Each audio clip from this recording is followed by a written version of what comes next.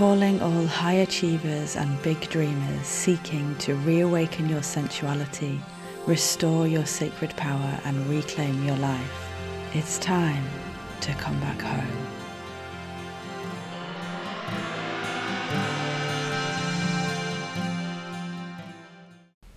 Human beings have got a really bad habit of trying to predict the future. And we do it for really obvious reasons. We want to know that we're going to be safe, we're going to be healthy, that everything's going to work out all right. And we struggle to believe that. We struggle to have faith that the future will be good and meaningful and full of wonderful things for us. Some of us struggle with that more than others, often because of our past experience, things that have stayed with us, trauma and pain. Others of us want to predict the future because we want to control what's going to happen. We want to make sure that everything that happens in the future is exactly how we want it to be. I wonder if this sounds familiar to you. And that's why we have so many sayings and actions around what you do today creates tomorrow, and a moment on the lips, a lifetime on the hips, and things like that. The idea that what we do today has this far-reaching impact for the rest of our lives. And we work really hard at trying to predict and create the future. Now, in some ways, this can be really positive. Thinking ahead, thinking about the long game, your 50 or 100-year plan of all the things that you want to come true for you and your world can be really meaningful. It can help you feel that you are part of something bigger, that you have purpose and meaning in your life. But what I've seen a lot of people do is try so hard to predict and control the future because they're simply scared of what the future might hold. One client said to me, it's the fear of not knowing. It wasn't not knowing something specific, it wasn't not knowing what to do. It was simply the idea of not knowing, of not having the information in front of you to know what would come next. So, how do you know when you're trying to predict or control the future? Well, you'll probably find yourself thinking 20 steps ahead all the time in any project.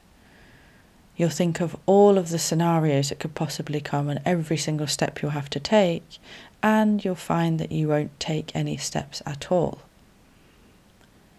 You'll probably get into excruciating detail about every single element of a project or a task or a goal that you have. You'll be worrying and fretting about every single element, thinking probably that you have to do it all yourself, or that you need to control every single variable.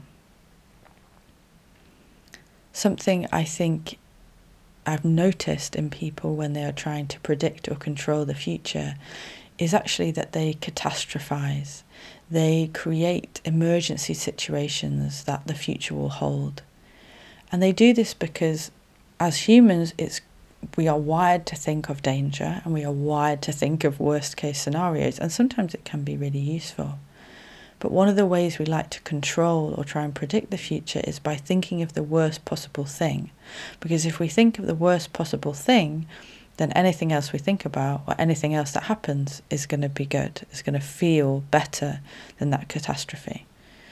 And often we find it easier to deal with a huge catastrophe and a huge problem than simply the mundane reality of things being fairly balanced and some good things and some not so good things happening. You'll know that you're trying to predict the future as well because you imbue everything with unnecessary meaning. And this is something I've seen a lot happen in spiritual or sacred communities or discussions, in that everything is a sign, everything has meaning.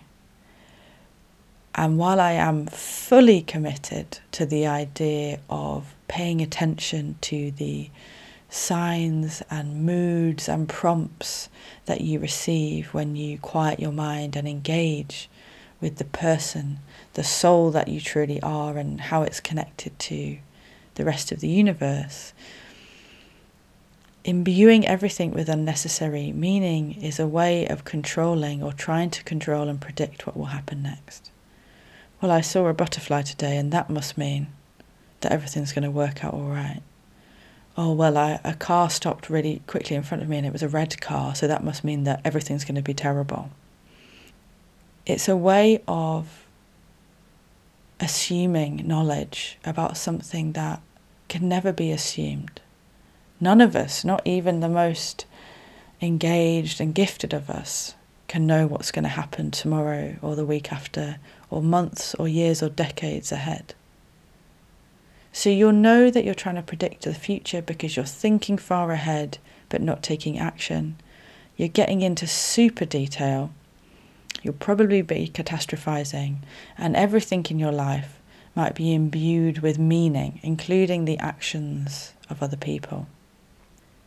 And you try to predict, as I said, because it eases the fear of not knowing. It's a completely normal response and a normal reaction to a fear. You're trying to find some relief. There's a fear of not knowing, so I want to try and know.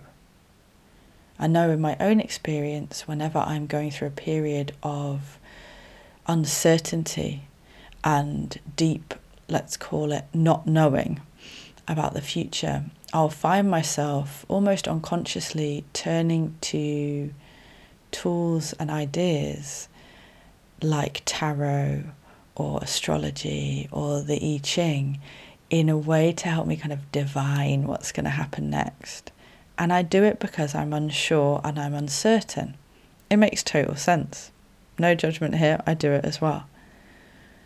The issue is that trying to control or predict the future can result in stress. Mainly because our brains, our hearts, our feelings can't cope with the idea of everything that is laid out ahead of us. Imagine having a project and knowing every single step, every single thing that was going to go wrong, everything that was going to go right in extraordinary detail, knowing exactly when it was going to happen and all the curveballs that you'd be thrown. You probably wouldn't even take the first step. I know that if I had known what the experience of working for myself would be like and all of the different things that would have happened and the challenges and the ups and downs, if I'd have known that at 28, I probably wouldn't have done it. So it can cause a huge amount of stress if we try to predict and control the future because we simply don't have the capacity to deal with all that information. And the flip side of that is it can cause a lot of procrastination as well. Trying to think 20 steps ahead means that it becomes harder to take that first step because we're always thinking about what's coming next.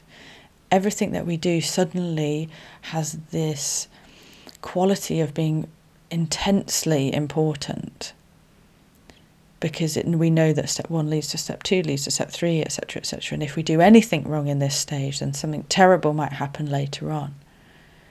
Knowing too much can help us procrastinate around what we need to do. A good example of this, I would say, is with around environmental and sustainable awareness, ecological awareness. A number of people I've spoken to, and I know I've had the same thing, is it's almost the more you know, the harder it becomes to make a decision, because every decision feels like it's going to result in a negative.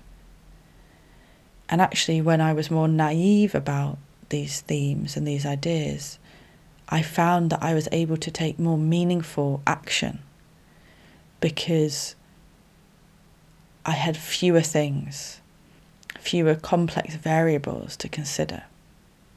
Now, in some fields, like sustainability, I believe it is important that we have these complex variables.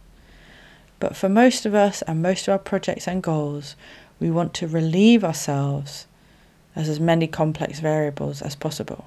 We want to focus on doing something, taking aligned action, having the right mindset, rather than simply spinning our wheels because we know there's 100 more steps that we need to take after this one.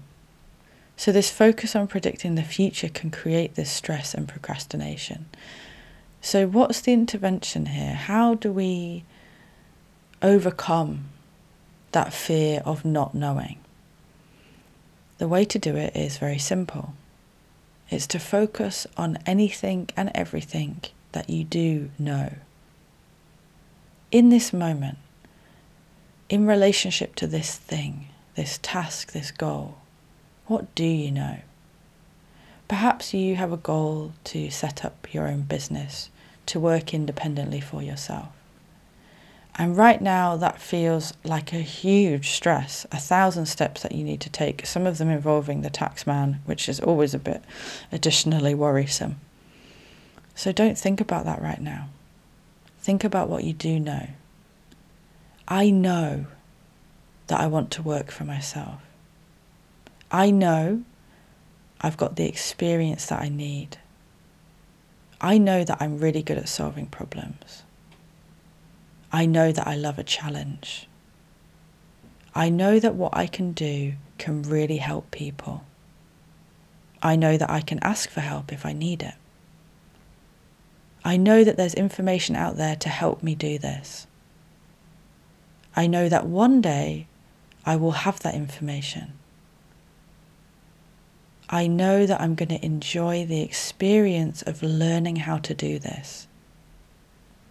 I know that my dream of working for myself is bigger and more meaningful to me than the fears I currently have. I know that it's going to be okay because I know right now that I am okay. So focus on what you do know. Everything and everything that right now in this moment feels good to you that you know. And you will be amazed at how much action you can take when you focus on the here and now instead of trying to predict the future. Thank you for your time and attention in listening to this episode. If you'd like to know more about me, you can visit my website www.eleanorsnare.com, where you can also sign up to my mailing list to get tools and resources every 10 days to help you in moving towards your sensual and spiritual power. You can also follow me on social media at Eleanor Snare on Instagram and /in/Eleanor Snare on LinkedIn.